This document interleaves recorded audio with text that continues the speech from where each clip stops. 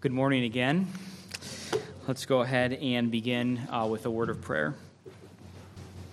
Thank you, Lord, that you have made a way so that our lives could be connected to Christ's life, so that his death is our death, his life is our life.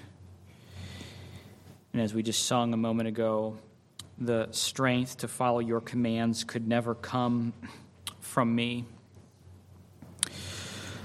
We are inadequate, and Christ is glorious. And we thank you that you gift your righteousness to all who will call upon your name, so that we are righteous because we have Christ's righteousness. And so we thank you for this reality. Help us, Lord, to be a humble people. Help me to be humble. Help us to lean on your grace. In Christ's name, amen. 3 weeks ago, we began a short sermon series, kind of in between the book of Genesis and the book of 1 Corinthians. We'll start, Lord willing, soon. 3 weeks ago, we started a short sermon series on the topic of persecution. And I just want to remind you where we have been so far. We looked at a couple of things here, and this is the outline that we have been following. We looked at the definition of persecution. We looked at the compatibility of persecution with the call to the Christian, the fact that we should not be surprised or somehow come to the conclusion that this is something that the Christian could never experience. We also looked at the undignified nature of persecution, and what we meant by that was really the word slander. We meant that we are going to be persecuted, but it's probably not going to be announced that the reason is because we're Christians. There's going to be another reason announced. We're persecuting you because you hate people or something like that, and it's going to be messy because it's like, well, I'm being misrepresented. Well, the misrepresentation is part of the persecution that we're going to experience. And today, Lord willing, we're going to see here the divine purpose and intended blessing of persecution. And then next week, Lord willing, we'll finish out with instructions to the Christian on how to live through persecution. So we're going to say, we've been doing a little bit of application along the way, but we're going to save the bulk of the application for the last message in the series here. And so today we're going to see the divine purpose and intended blessing. Brief review. In our first message, we saw that Jesus gave 3 categories of persecution in Matthew 5, verse 11.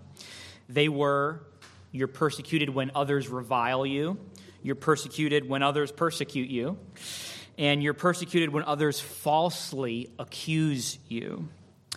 So persecution, we said, does not always mean physical harm.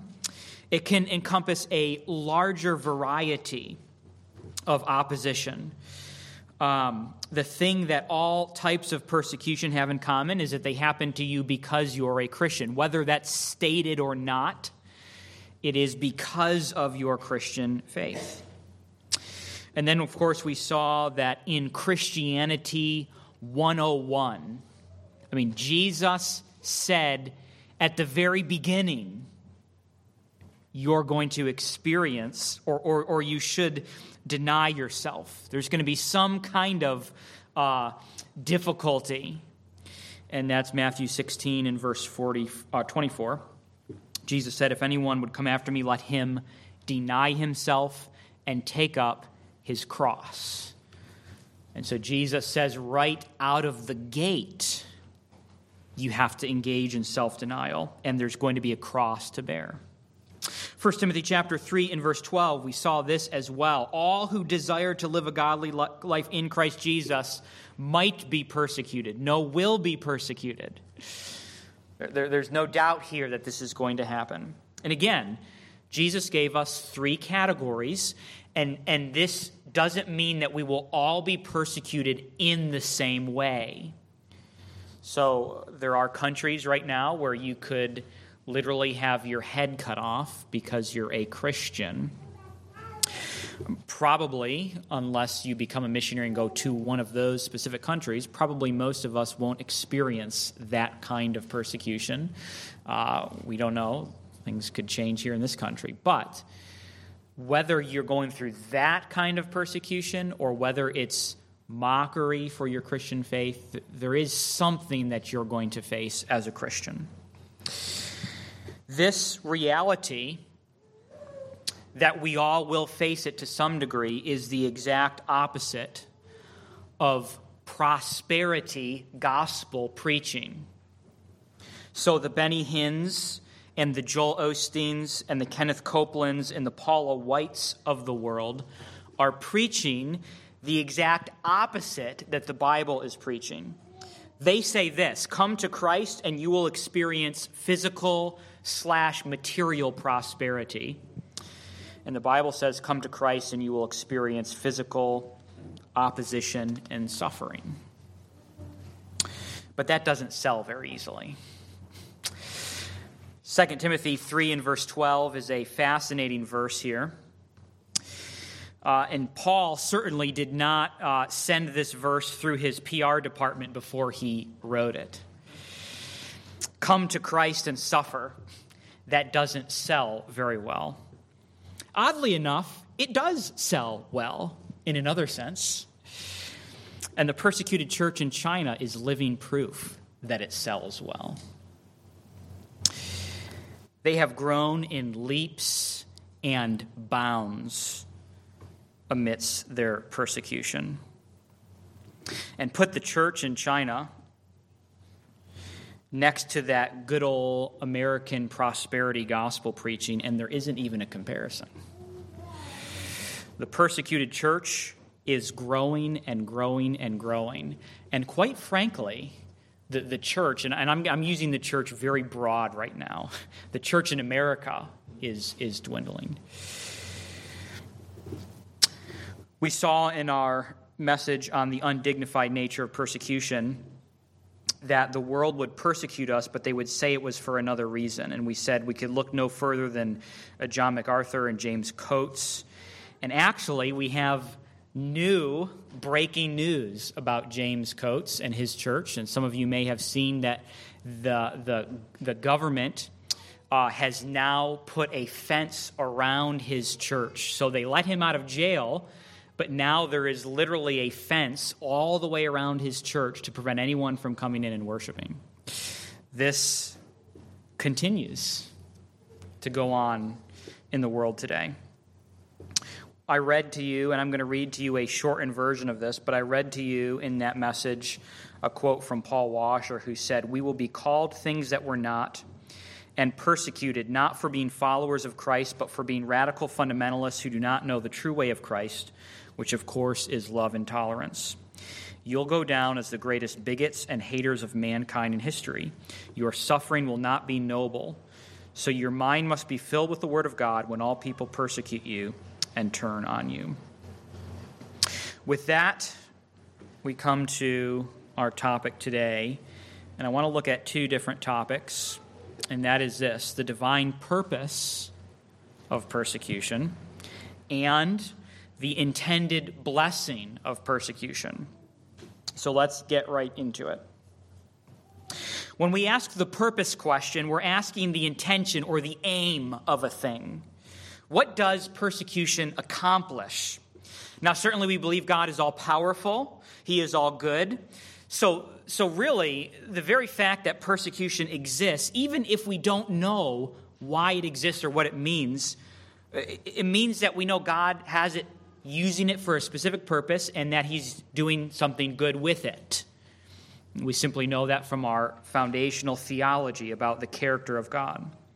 And so we do want to draw this out a little bit more. First, we're going to look at the high view, and then we're going to look at the more grassroots type view. So we're going to look at this 30,000 feet in the air. two verses for this. Verse number 1 is Romans 8:28. We know that for those who love God, all things work together for good for those who are called according to his purpose. Okay? Without even knowing the particulars, without even knowing the specifics, without even knowing the details, we know that at least from this level, God is working it out for good. Might not know how, I might not know why, I might not know why I'm suffering in this way as opposed to this way, not sure why the world is going in this direction instead of this direction, but at least on a high level, I know God is doing something good with us. Our second verse is one that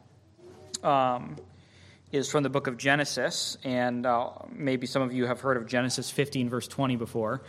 But this says this: As for you, you meant evil against me, but God meant it for good, to bring it about that many people should be kept alive as they are today. So just as in the case of Romans 8:28, Genesis 50:20 reminds us that God uses these bad things for good. So we might say it this way: God is sovereign even over sin.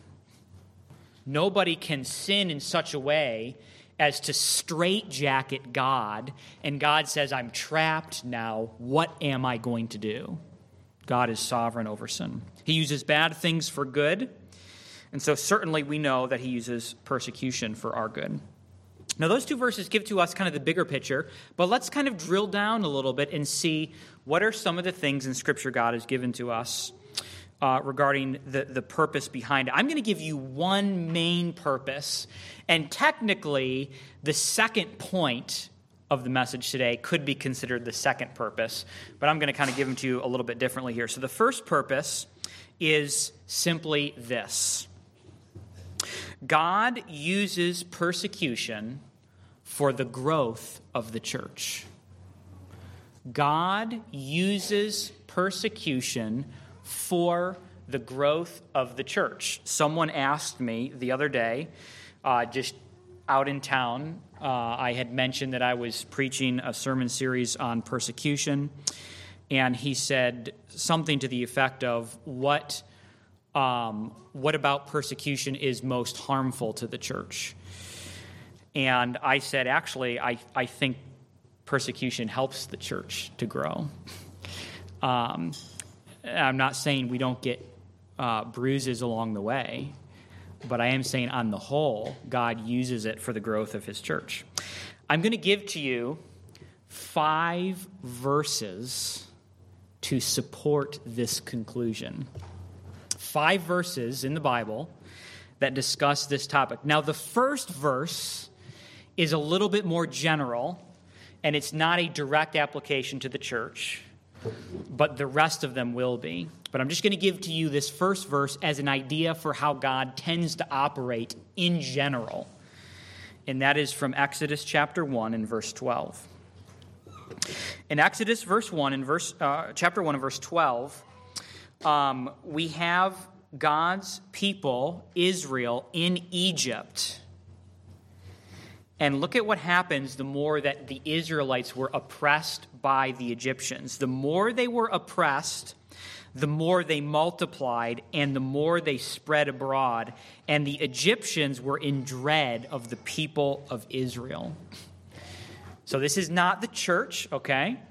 But you have God working in such a way so that when his people are being opposed, they start to spread and to multiply and to grow. So that's the first passage number 1. Passage number 2 is Acts chapter 8, after Stephen was martyred. He was stoned to death, and we see something interesting that happens.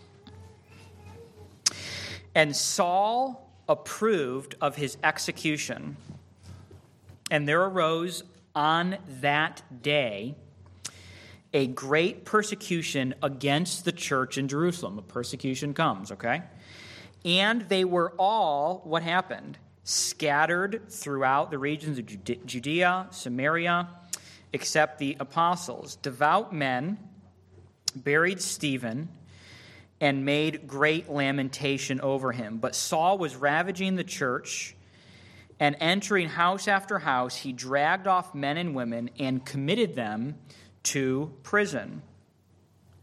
Now those, here's the key part, who were scattered went about complaining about their persecution. No, what does it say?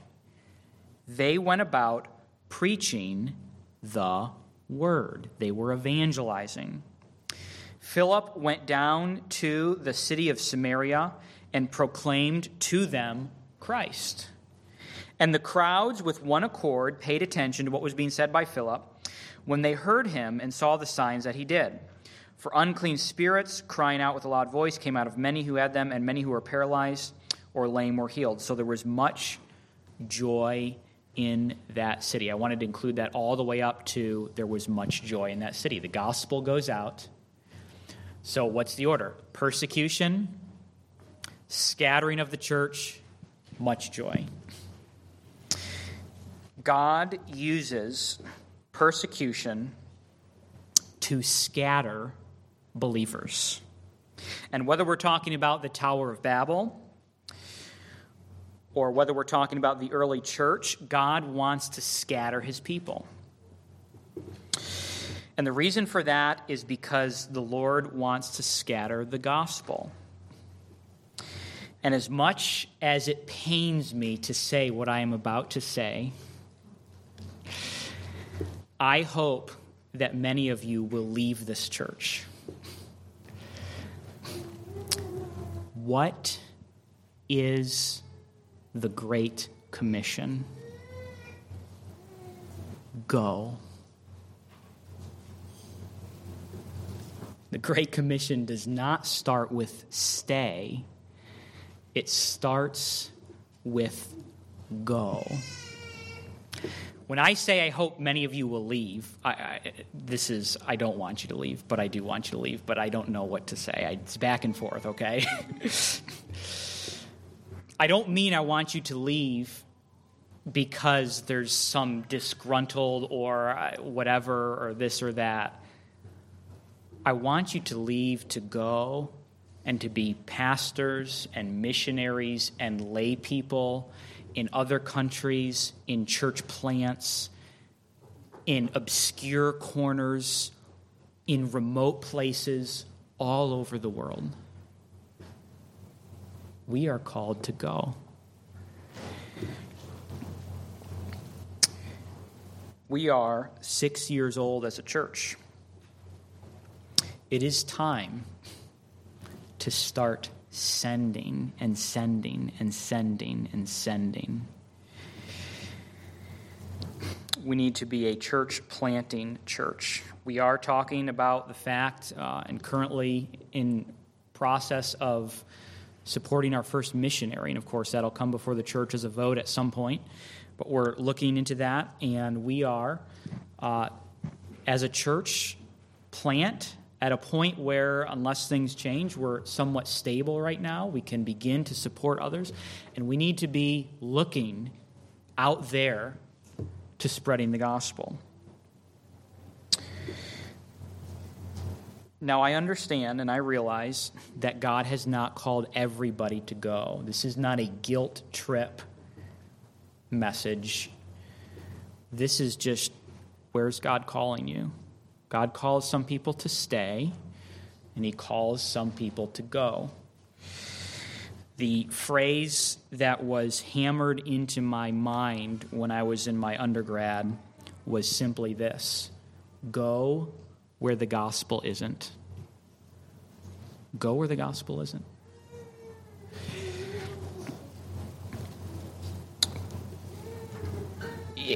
It doesn't matter if the Lord has called you to be a pastor or a missionary or not. You can still go. Pastors and missionaries need committed, faithful church members that can help carry the load.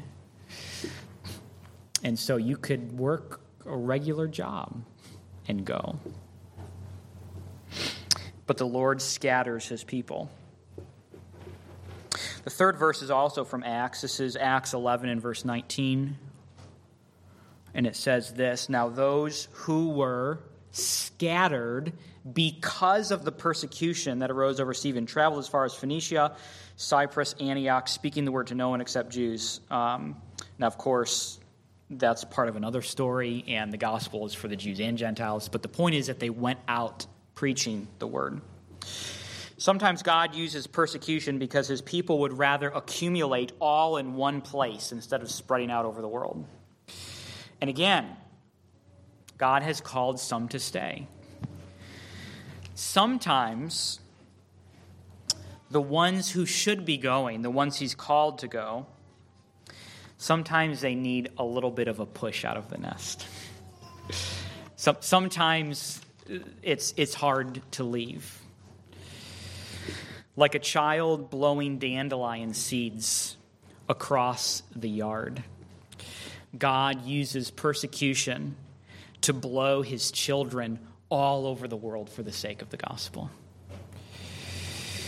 Puritan Stephen Charnock said this: when Saul made havoc of the church and by that storm dispersed the Christians, they, like so many grains of corn scattered in several parts of a greater field, produced a greater harvest. As clouds scattered the winds, they rained down the gospel in several quarters. God spreads his word through his people. Paul recognized this in Philippians chapter 1.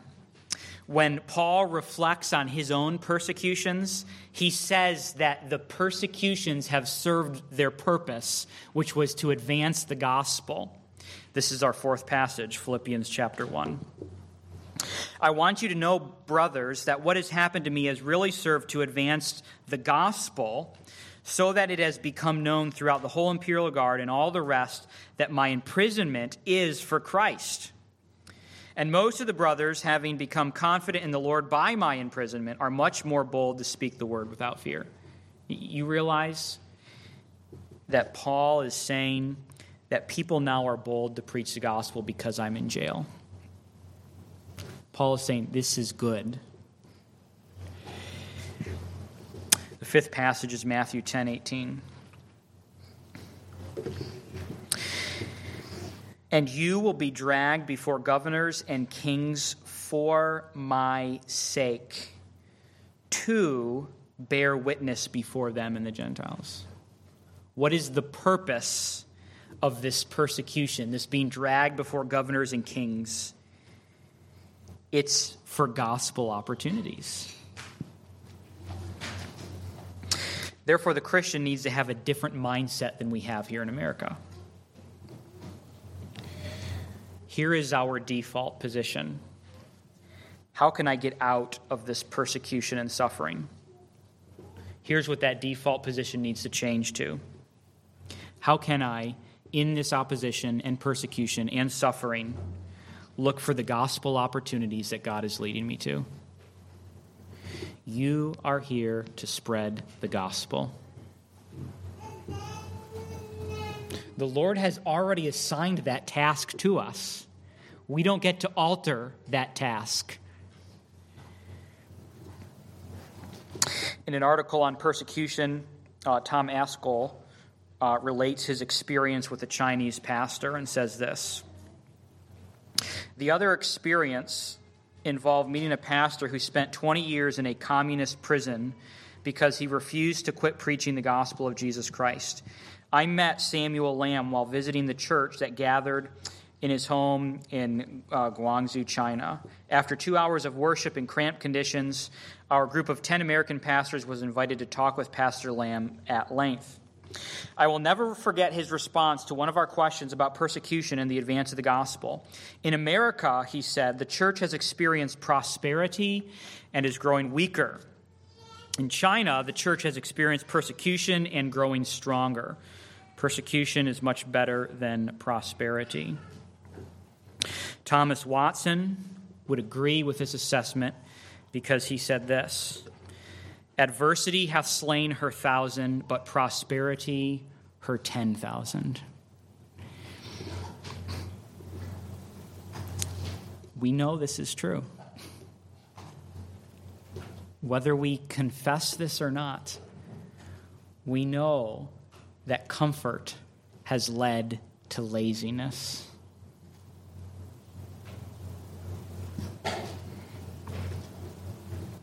And this is, I would suggest, the primary purpose behind our persecution: to grow the church and to preach the word. And this brings us to our second point. And our second point is this: the intended blessing of persecution. We'll say it this way: God uses persecution for the growth of the believer. God uses persecution for your own personal, individual, spiritual growth in Christ-likeness. One of the ways that persecution grows the believer is it does this.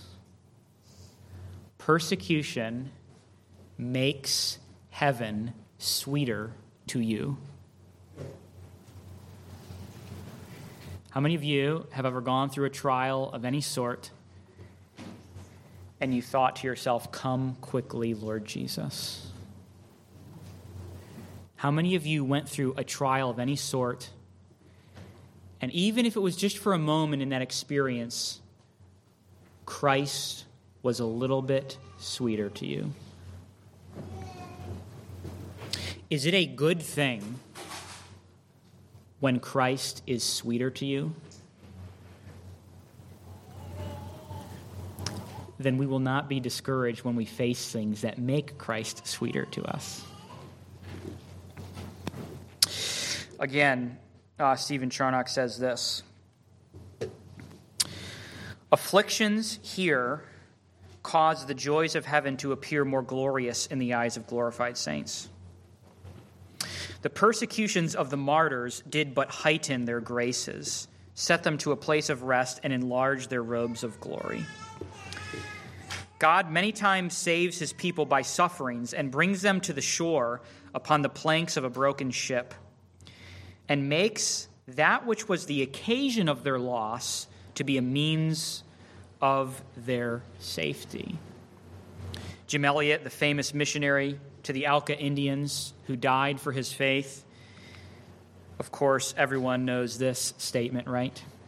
He is no fool who gives what he cannot keep to gain what he cannot lose. Jesus makes the connection between heaven and persecution in Matthew 5, verses 11 through 12, when he says this: "Blessed are you when others revile you and persecute you and utter all kinds of evil against you falsely on my account. Rejoice and be glad, for your reward in heaven, or for your reward is great in heaven." See the connection there? Persecution and heaven, there's a link connected between them. Persecution is intended by God to be a blessing to the believer. Just consider some other passages. 1 Peter 4:14, if you are insulted for the name of Christ, you're blessed. You are blessed if you're insulted. Romans 8:18, for I consider the sufferings of this present time are not worth comparing with the glory that is to be revealed to us. There's no comparison. Matthew 19 and verse 29, and everyone who has left houses or brothers or sisters or father or mother or children or lands for my name's sake will receive 100-fold and will inherit eternal life. And then we have 2 Corinthians 4, verses 16 through 18. So we do not lose heart. Though our outer self is wasting away, our inner self is being renewed day by day. You see what's going on there? I'm being worn down on the outside. I'm being opposed. I'm being persecuted. I'm suffering. But on the inside, the Lord is cultivating my heart and my soul. For this light momentary affliction is preparing for us an eternal weight of glory beyond all comparison, as we look not to the things that are seen, but to the things that are unseen. For the things that are seen are transient, but the things that are unseen are eternal. Do you know what Paul is calling a light momentary affliction? You know what you would call that? You know what I would call that? like the absolute extreme, harshest form of persecution that you could experience. And Paul is saying that's light. We have a bit of a perspective problem. If what Paul is saying is light, we're going through something ultralight. It doesn't even compare. The affliction is preparing for us an eternal weight of glory. Every rock that is thrown at you, figuratively speaking, increases your eternal weight of glory. Every insult increases it. Every lost job and every lost home, and every time a Christian is martyred, that weight is increased. Your view towards persecution is a value judgment. You are saying, if you have a skewed value system, you are saying that you value temporary rewards of this world more than you value the rewards of heaven. We don't have an eternal focus. We have a here and now focus.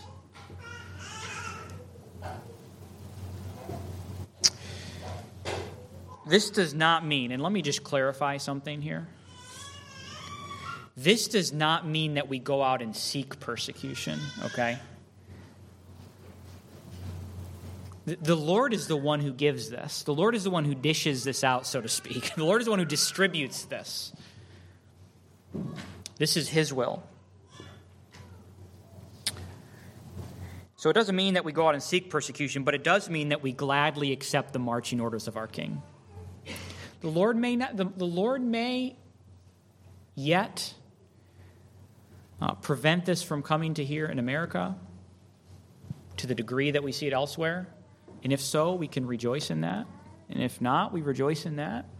And in all things we say, the Lord is my King. I will gladly take the marching orders that He has given to me. Your thoughts are too much for this world, and persecution weans you off of that delight and onto another more glorious delight. There's a better delight. And though it may be hard to see at times, God intends your suffering for your good. Persecution takes your thoughts away from the world and shifts them to heaven and eternity. Persecution refocuses your mind on evangelism instead of on building your earthly kingdom. Persecution forces you to part with your sins. Persecution is custom designed by God. Again, we've been here before, but Matthew 10:18. Somewhere in here is Matthew 10:18. Here we go. And you will be dragged before governors and kings for my sake, to bear witness before them and the Gentiles. Listen to that verse. You will be dragged before governors and kings. The word for my sake, and then the word to, purpose, intent, design, to bear witness.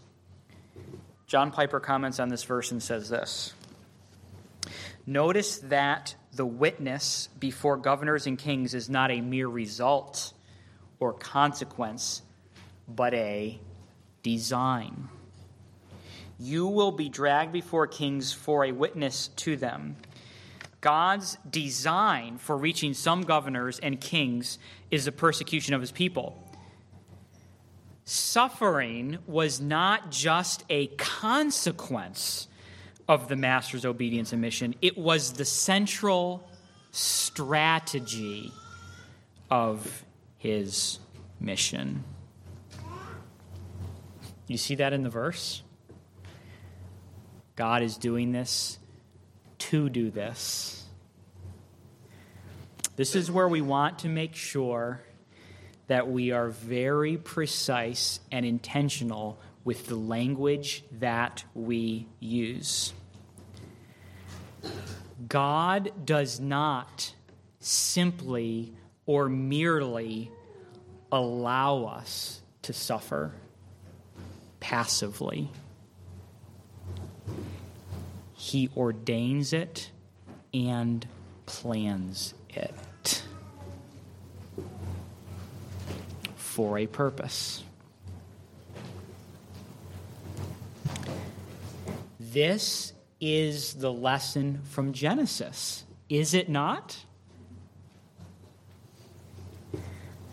Joseph's life, Genesis 50:20. This was the whole point of that verse. The whole point of that verse was not that God was saying, things have gotten out of hand quickly, I better figure out what to do. Genesis 50:20 is telling us God planned this event in Joseph's life for the preservation of his people, so that there would be a descendant born, so that the promise would be fulfilled, so that the Messiah would come, so that Jesus would save his people from his sins. It's designed. Not only is this the lesson from Joseph's life, this is the lesson from the cross. God did not merely allow passively Jesus to suffer on the cross. God ordained it. God did not merely passively allow Judas to betray Jesus. God planned it. But remember that all of this plan is not for your ultimate harm, but for your good. Luke 6:22-23. Blessed are you when people hate you, and when they exclude you and revile you and spurn your name as evil on account of the Son of Man. Rejoice in that day and leap for joy, for behold, your reward is great in heaven, for so their fathers did to the prophets. Rejoice. That's the command. That is the only logical response. Now that sounded illogical, but it's logical. The world says, suffer, complain. God says, suffer, rejoice. We have a whole church history telling us to rejoice. I mean, look at church history. And we see example after example after example of martyr after martyr after martyr kissing the stake that they were about to be burned on, shouting encouragements while they were being burned to their family and church members to continue on for the sake of Christ.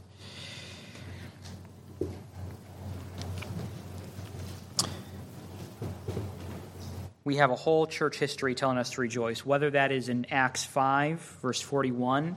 Then they left the presence of the council, rejoicing that they were counted worthy to suffer dishonor for the name. Or whether it's Jim Elliot telling us to value the things of heaven more than the things of the world. We have a whole group of Christians who've gone before us telling us this is good. They're giving us wisdom and strength to endure. So how do we land the plane today? Well, I have 3 points of application. Point of application number 1 is one word: go. Yes, God uses persecution to force us to go, but you don't have to wait for that to go. If God's calling you to go, then go now. Spurgeon writes this. No, it's not up here. So I gave away the second point of application. I'll just read it. Spurgeon says this: persecution has evidently aided the increase of the church by scattering abroad of earnest teachers.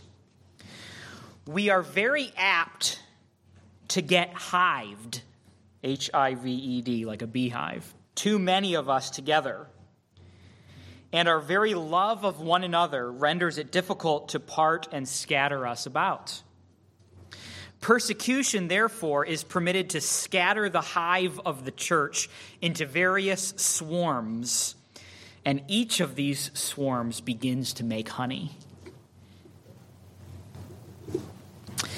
Again, just to reiterate this, I know not everyone is called to go, but some are. think every Christian needs to wrestle with this. Every Christian needs to wrestle with, has God called me to go?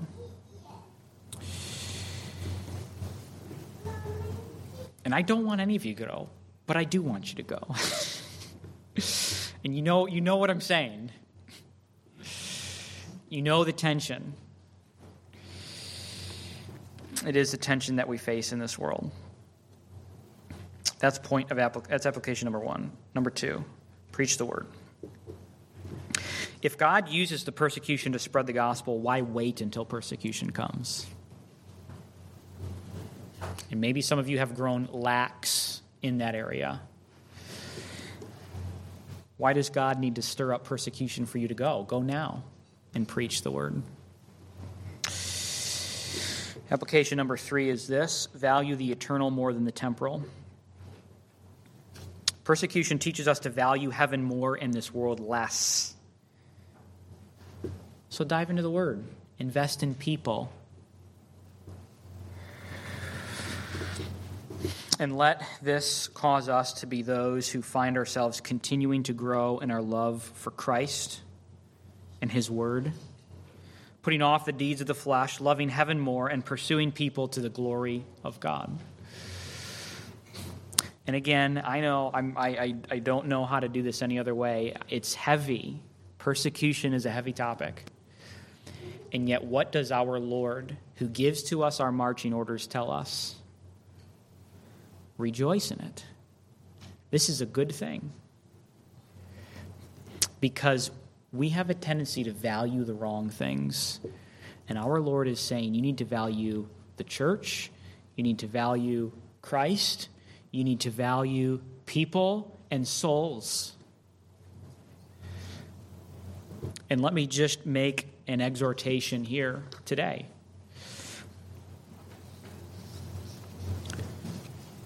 If you don't know Christ, repent and trust in him.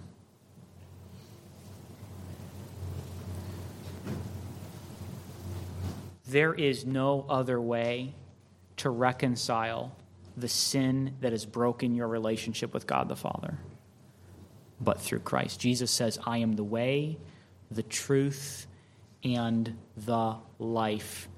No one comes to the Father but through me. And I would be happy to spend the rest of my day preaching the gospel to you and encouraging you and being a blessing in any way that I can. Thank you, God, for today and for your mercies.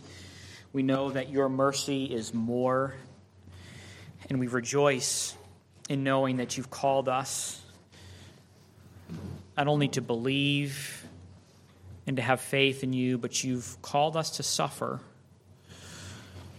It doesn't always make sense to us, but we pray that you would help us to rejoice in that, to value the things of heaven more than the things of this world, to go out and share Christ with those around us. We pray in his name. Amen.